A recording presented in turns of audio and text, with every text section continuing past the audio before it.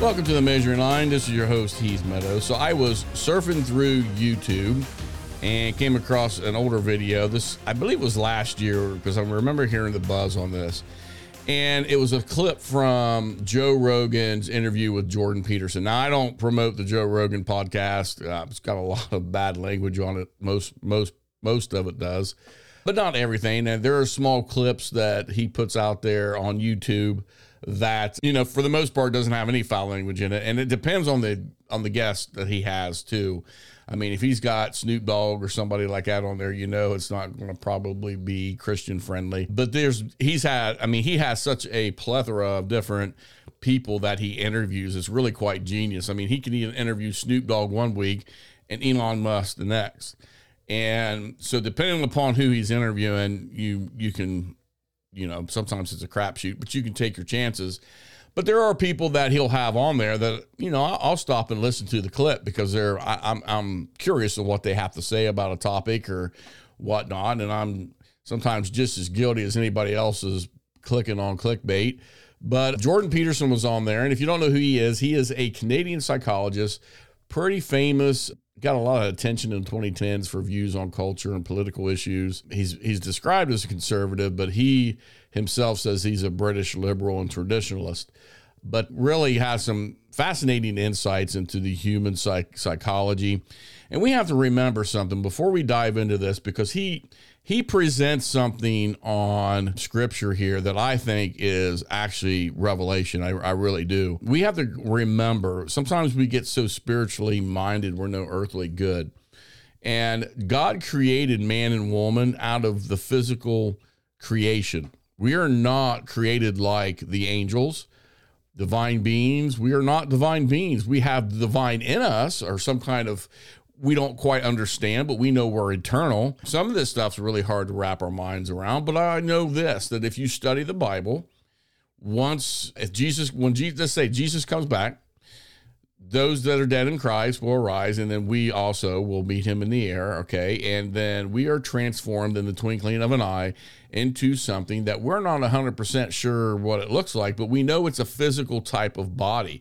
It's some kind of body very similar to the one that Jesus had. Now, we're not going to be Jesus, but with some kind of body that similar to what Jesus had, but it's a physical thing, because we know that the apostles touched Jesus. They touched the holes in his hand.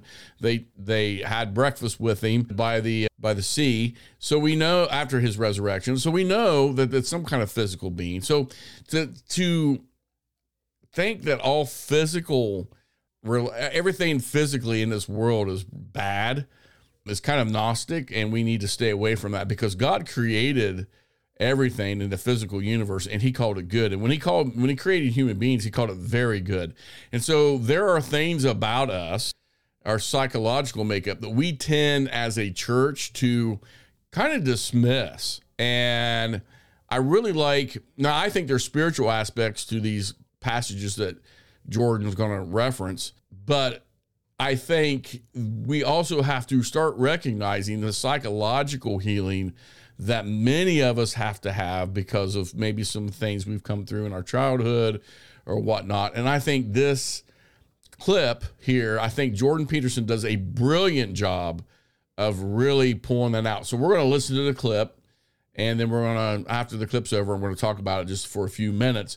But he is referencing, in case you're wondering, Numbers 21, when Moses makes the bronze serpent and puts it on a pole in order for the snakes that God had sent into the camp to stop. And then he references John 3:14, where Jesus says, "And as Moses lifted up the serpent in the wilderness, so must the Son of Man be lifted up." So I'm going to play this clip, and then we are going to talk about it after it's over. I think it's about 7 or 8 minutes. It's short. Moses leads his people out of the tyranny, right? But weirdly enough, they don't go to the promised land. This is very weird. They go into the desert. Well, why? Well, we're all, say, prisoners of our own tyrannical misconceptions and misperceptions, psychologically and socially. So let's say we free ourselves from those. Well, then we're nowhere. At least we were guided by that. That's why people have nostalgia for tyranny. It's like, at least we had enough to eat then. At least we knew who we were then. It's like out of the tyrant's grasp into the desert. And so you think, why don't people want to challenge their own preconceptions? It's like, yeah, it's out of the tyranny into the desert. And the worse the tyranny, the worse the desert. So if you've been tormenting yourself with tyrannical preconceptions and totalitarian obligations and you decide to drop it, or maybe you're shocked out of that by trauma, you don't go to paradise. You go to the desert. And maybe that's even worse. So no wonder people don't do it.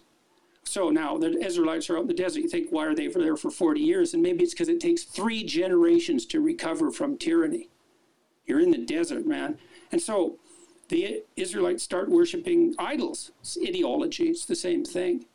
And that's why, because they don't have anything to orient themselves, because they're not tyrannized anymore, and they get all fractious and they fight with themselves. And Moses has to spend like all day judging their conflicts, because otherwise they're at each other's throats. And anyways, they turn to false idols.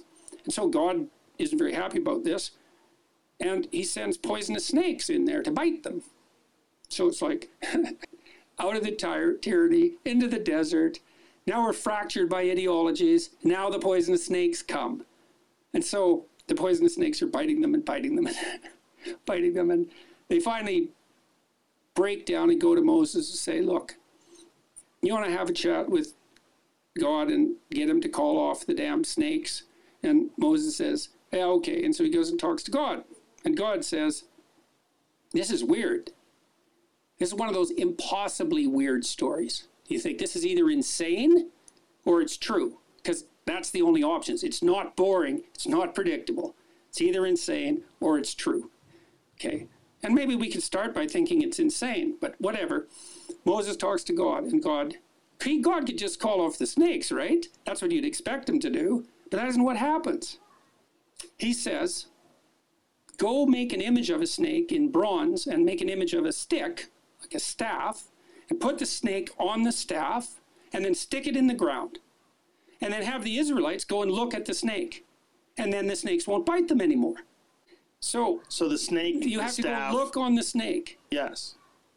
Okay. Here's a doctrine from all fields of psychotherapy. Okay. Look at what you're terrified of, and you will get braver. So the classic therapeutic treatment for terror and the poisoning that terror induces is exposure, voluntary exposure. Yeah. Okay, so the pattern there is face what you're most afraid of, and right. You will be free. Okay. That makes sense. Voluntarily. Yeah. Now that's a doctrine of psychotherapy now. Right. Okay. So now that's weird. That's weird. So God doesn't chase away the snakes. He makes everyone braver. Okay, because that's better than being safe. Bravery is better than safety. It's a more reliable cure for terror. Okay, now, that's cool, but this is even more cool. In the Gospels, Christ says that he has to be lifted up like the serpent in the desert. You think, what the hell does that possibly mean? Because, well, that's a snake first on a stick. And Christ is comparing himself to a snake on a stick? Okay, so what is this? What can this possibly mean? Well, I was thinking about that in relationship to imagery of the crucifix and the story that surrounds it. So Jung thought that the Passion story was archetypal because it's a limit story, like this debate at Oxford. You cannot write a more tragic story. It's impossible, technically. Why? Well, because it's a story of the aggregation of everything that people are afraid of. So there was no death more painful than crucifixion. That's why the Romans invented it. It was to punish political miscreants. It was the slow, agonizing death by suffocation, essentially, and dehydration and exposure. It's extraordinarily painful. Okay, so that sucks. That's pain, man. Plus, you know it's coming. That's part of the story. Your best friend betrayed you into it. Plus, your people turned against you. Plus, they're led by a tyrant who doubts truth. Plus, you're a victim of the Roman Empire. Plus, you're completely innocent. Plus, everybody knows it. Plus, they choose a criminal to be released from this experience instead of you, even though they know he's a criminal and they know you're innocent. So, and you're young, and you've done no wrong, and all you've done is help people. So it's a limit story. Okay, so then you think, we've been looking at that limit story for 2,000 years in the image and in the story. What are we doing? Well, you're supposed to visit the stations of the cross, let's say. Okay, here's the idea. You hear the crucifixion story and you play with it. Who are you? Maybe if you're female, you're Mary, and why is that? It's the Pieta, because you have to offer your children to the destruction of the world. That's female courage. That's the mother that doesn't hold her child back. It's like, go out to what? Eventually your death and destruction. Go out, leave me, be in the world. That's feminine courage, man, to let her baby go. You're Pilate. You doubt truth, but you'll go along with the crowd. You're Judas because you betray your best friend. You're the mob. You're the criminal. All of that, that's you. You look on all those things that you hate and are terrified by. That's not a snake. It's like the worst of all possible snakes everywhere. That's what you're looking at. And what do you see? You see death, you see destruction, pain, terror, tyranny, frailty, betrayal. Look harder, look harder, look harder. What do you see? The death and resurrection. You look far enough into the abyss, you see the light. So sorry about I'm not really sure what was going on with the background noise. There sounded like some kids playing, which is, fine by me. But I thought that's just a fascinating insight into the connection between, and Jesus makes this connection between the serpent in the wilderness and Jesus himself. And again, there are other obvious spiritual applications for this, but Jordan Peterson is attacking this from his wheelhouse, and that wheelhouse is obviously psychology. And what I find so fascinating with this is that, we forget about that side that God addresses in our own psychology. And we don't sometimes look at the cross in the sense of it represents every snake, so to speak, as Jordan Peterson put it, that we ourselves fear. Everything that we might fear is represented there in our psychology. And so there are two major forces in this world. There's fear and love. Every negative emotion is spawned by fear. If a man is suffering from anger issues, one of the first things he needs to ask himself, if he wishes to conquer those things, is what are you afraid of? And what you think is, I'm talking even the macho mans out there, what are you afraid of? Because if you really truly ask yourself that in all honesty, what you'll find is answers to that question, like being disrespected, not being, respected as a man of the house, or not being respected in a certain way, or just that idea that you are just not valued, or whatever the case may be. There will be an answer to that. So anger issues are always, that negative emotion of anger is spawned by fear. And fear of not being accepted comes, with a man a lot of times finding self-worth in how many women that he pursues and sleeps with. So these negative emotions spawn from that one primal emotion, which is fear. And what the cross does, when we look at the cross, it makes us realize that Jesus, even to the psychological level, took all those things, and it makes us stare into the quote-unquote abyss, into the darkness, until we understand and that Jesus conquers all those things in the resurrection. The resurrection is the light. When you begin to look, like Jordan Peterson, look harder, all those things represented on the cross, we even know that the sun is blotted and there's a moment of darkness when Jesus dies. And so that darkness covers the earth, and we know, and that covers our world. Before we know Christ, we are in that darkness. We experience these fears, but Jesus, when we lift up and look, he helps us conquer those fears. And I think that's a beautiful psychological evaluation.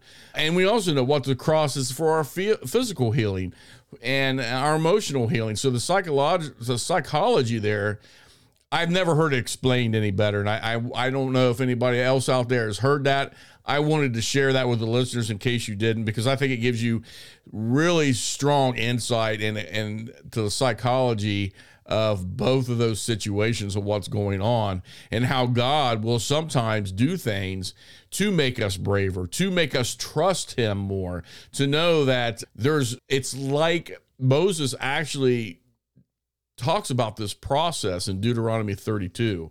He talks about, and it's called the Song of Moses, and he talks about how a eagle will stir her nest, and it will cause, or she will cause, the young to eventually, if you watch how an eagle trains its young, they'll eventually kick the birds out of the nest and make them try to fly, and they'll swoop down and catch them before they hurt themselves if they're not, but they'll continue this process. And the same process, Moses is actually making an allegory there to what God does. God swooped down in Egypt and created these 10 plagues, demonstrating his superiority over the gods of Egypt, brought them through the Red Sea, took them to Mount Sinai to train them and get them ready and get them deprogrammed psychologically from all the junk that they had in Israel or Egypt. See, sometimes when we make that transition from being in the world into the kingdom of God, there's a lot of junk that needs to be dealt with. And God deals with that in people in different ways. Some of that junk is instantaneously taken away from us.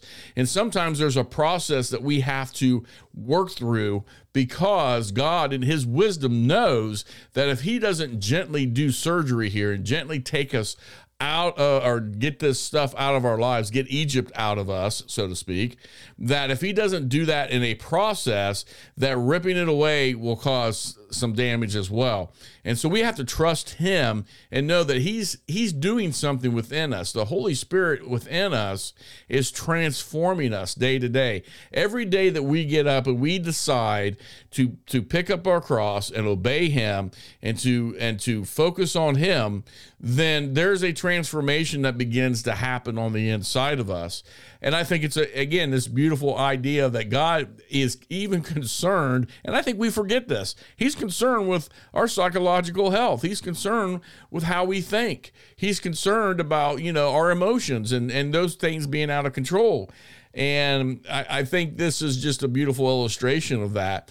And Moses is showing in that song in Deuteronomy 32 that process that he uses the eagle is that God will swoop in. But then there are times as you mature in the Lord, as you begin to walk this thing out, that he doesn't necessarily swoop down. He begins to partner with you. And that also is in the idea of the snake being lifted up on the pole. He didn't just come in and just take the snakes away, like Peterson explained.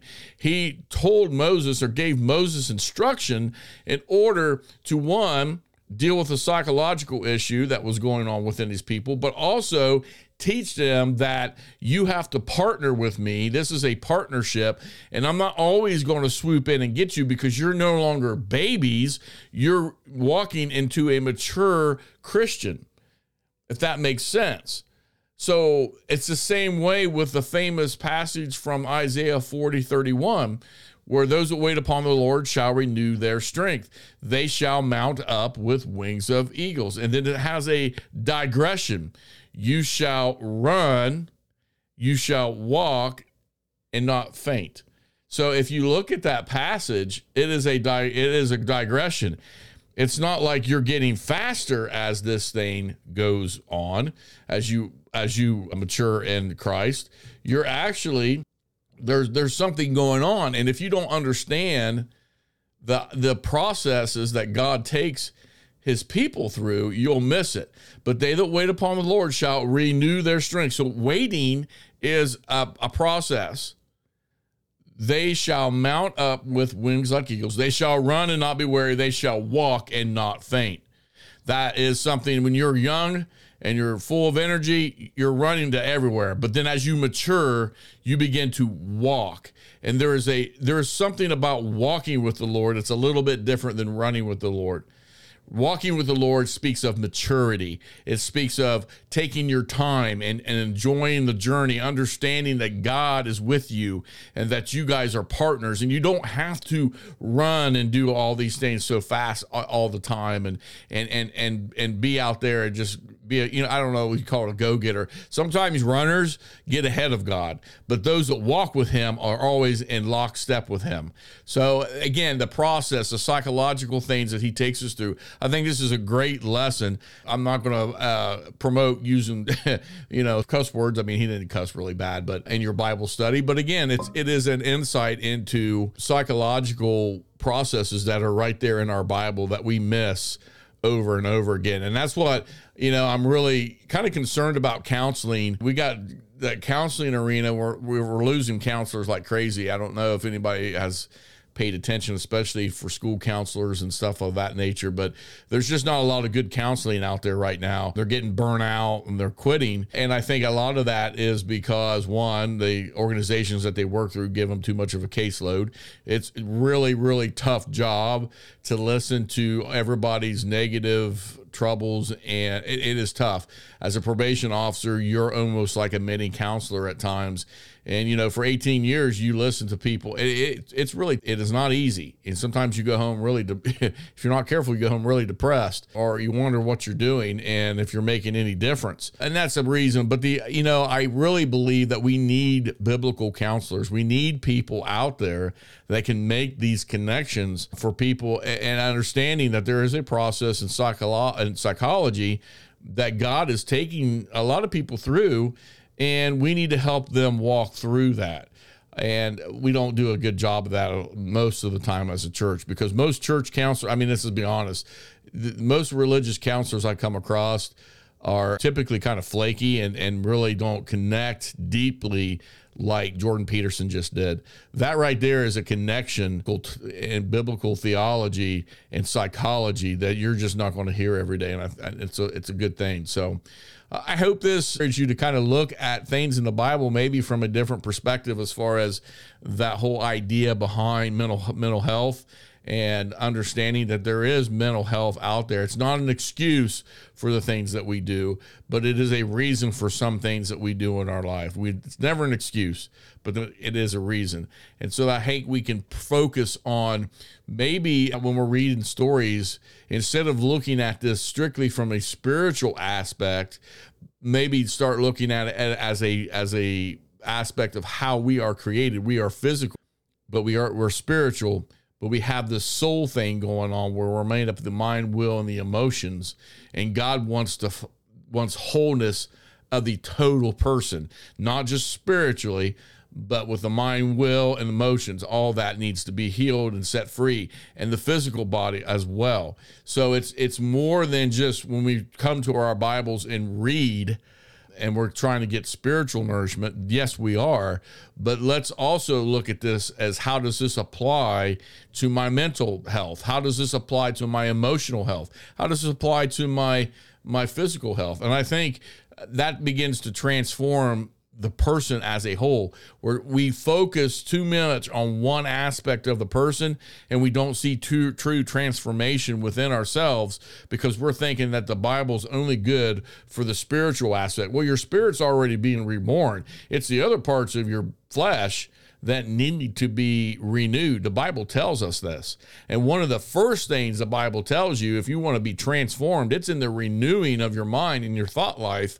And the only way to do that is to begin sometimes making these connections, reading the Word of God, and understanding how He works. The other beautiful thing that this shows is we're heading into a post-secularism world, that there will be no longer a separation between science and spirituality. That's good and bad, because of the spirituality's new age, it could be a little weird. But, we're seeing this idea that used to exist within the world before the 1800s of a cosmic Christology where everything's in Christ, even our psychological healing, our physical healing, the sciences, everything. Because God's given us everything. And that cosmic Christology, that everything's in Him and everything was created for Him and by Him, and in Him all things are held together and exist. that's something that the church needs to return to and get a better grasp on. So again, I hope this message blessed you and you get something out of it. And until we talk again, God bless.